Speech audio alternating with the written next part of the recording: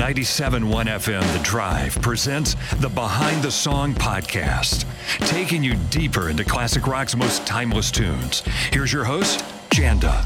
By 1983, they were the biggest band in the world, and they were on the brink of total disintegration as a unit, split apart by their incredible success, the hardships of touring and promoting their albums, and their conflicting egos. Two of them were in the middle of divorces, and it was clear that things were never going to really be the same between them again. The Police had come a long way since forming in London during the rise of punk rock in 1977.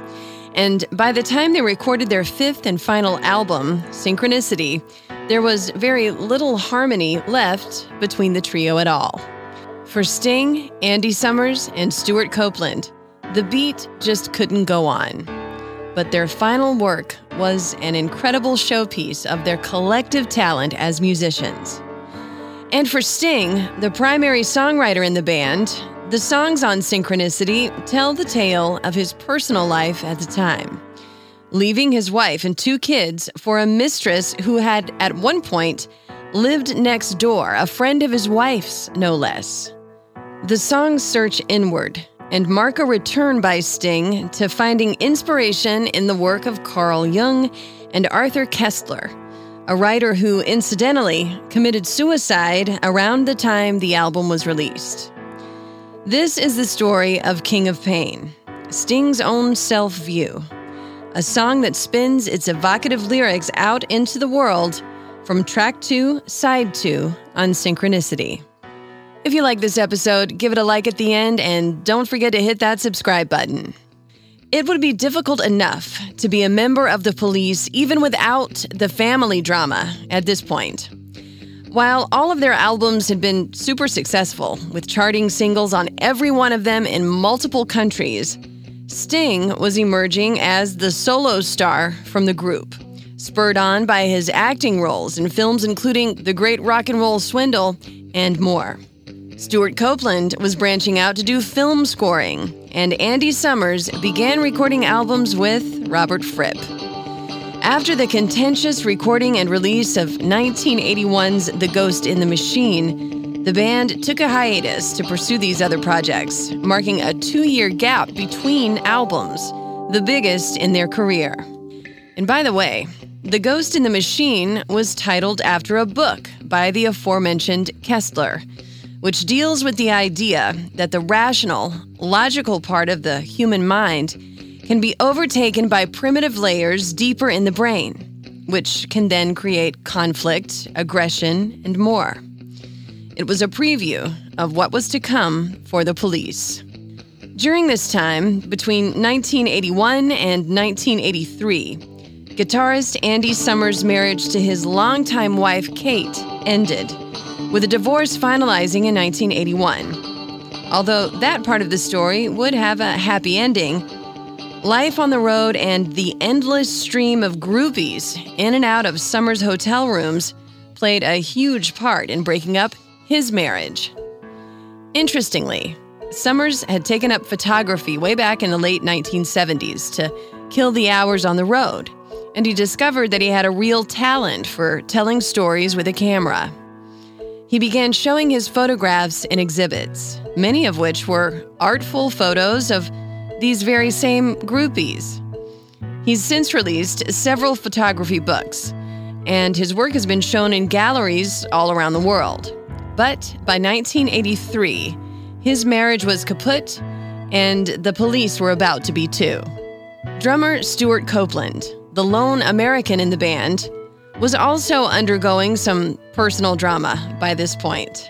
Another day is here, and you're ready for it. What to wear? Check. Breakfast, lunch, and dinner? Check. Planning for what's next and how to save for it? That's where Bank of America can help. For your financial to-dos, Bank of America has experts ready to help get you closer to your goals. Get started at one of our local financial centers or 24/7 in our mobile banking app. Find a location near you at bankofamerica.com/talktous. What would you like the power to do? Mobile banking requires downloading the app and is only available for select devices. Message and data rates may apply. Bank of America N.A., member FDIC. When you need mealtime inspiration, it's worth shopping Kroger, where you'll find over 30,000 mouth-watering choices that excite your inner foodie. And no matter what tasty choice you make, you'll enjoy our everyday low prices, plus extra ways to save, like digital coupons worth over $600 each week. You can also save up to $1 off per gallon at the pump with fuel points. More savings and more inspiring flavors make shopping Kroger worth it every time. Kroger, fresh for everyone. Fuel restrictions apply. In 1981, he fathered a child with a woman named Marina, the daughter of Irish author Desmond Guinness. And then in 1982, he married Sonia Christina, a vocalist in his old prog band, Curved Air, with whom he had been involved since the mid-70s. He adopted her son from a previous marriage, and the couple went on to have 2 more children, divorcing in 1991. And in what could only have added to the strange dynamic in the band, Stewart's brother Ian Copeland was the band's promoter and booking agent, who managed to make sure the Police and plenty of other new wave artists broke into the mainstream.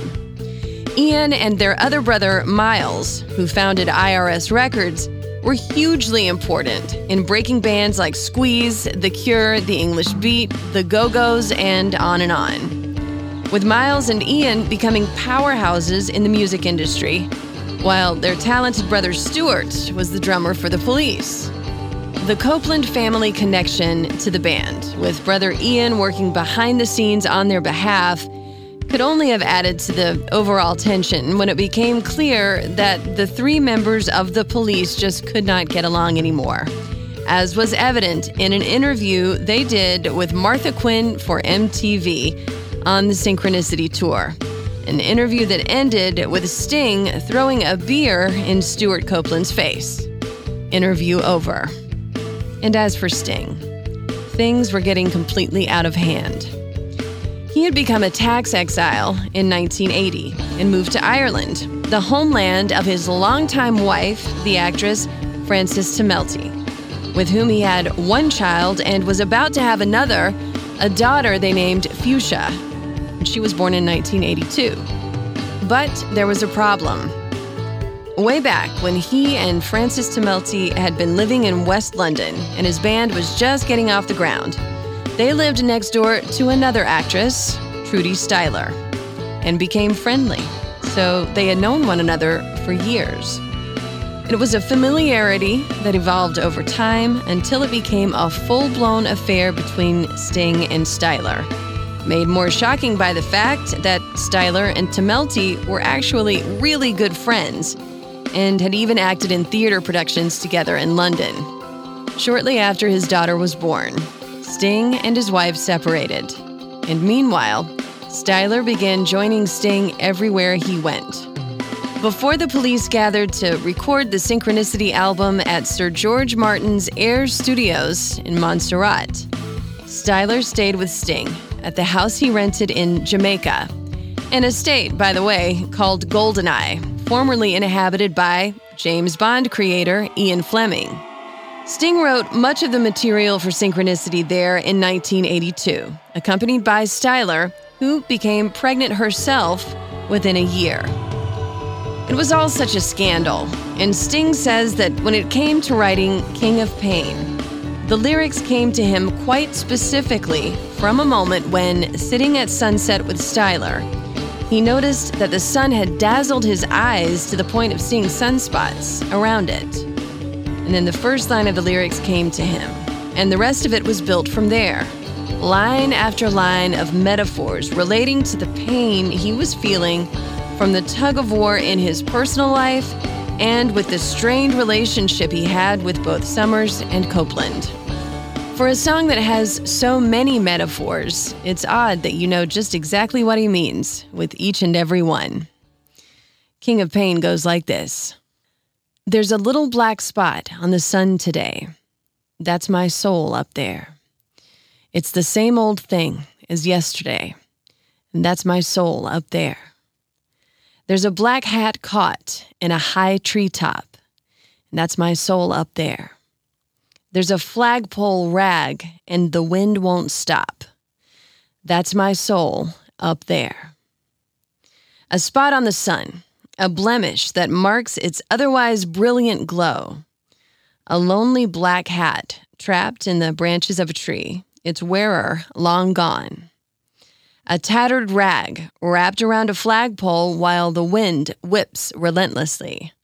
All related to the soul of a man working through a very trying chapter in his life. And the chorus kicks in. I have stood here before inside the pouring rain, while the world turning circles running around my brain.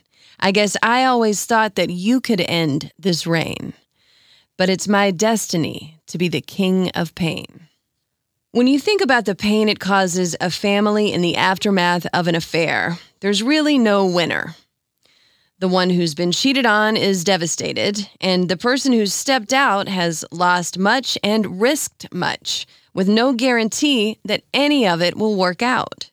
There is a resignation in the chorus of this song, words of a man who knows that what he's doing to himself too. And in the next verse, more of those brilliant, sad, hopeless metaphors, one after the other. There's a fossil that's trapped in a high cliff wall. There's a dead salmon frozen in a waterfall. There's a blue whale beached by a spring tide's ebb. There's a butterfly trapped in a spider's web.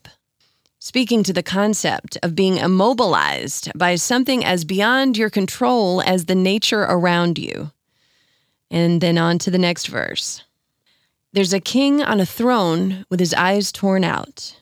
There's a blind man looking for a shadow of doubt.